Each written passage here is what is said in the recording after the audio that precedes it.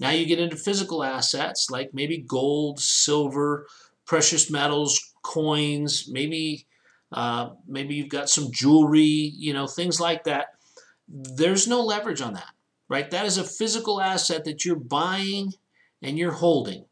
And typically that's an asset that people like to have in their, I don't know, the world went to hell basket, right?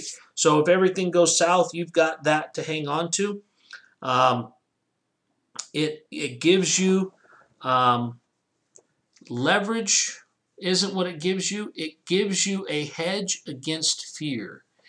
So what you can do is you can look at it and you can look back into 08, 9, 10, and you can see that as the economy in the mortgage market was going through its meltdown, gold and silver were going through the roof, right? Because people were afraid the economy was going to continue to go downhill, the dollar was going to become worthless, and the world economy was going to melt down and they were going to need something to buy a loaf of bread with, right? So that is what physical assets are with that.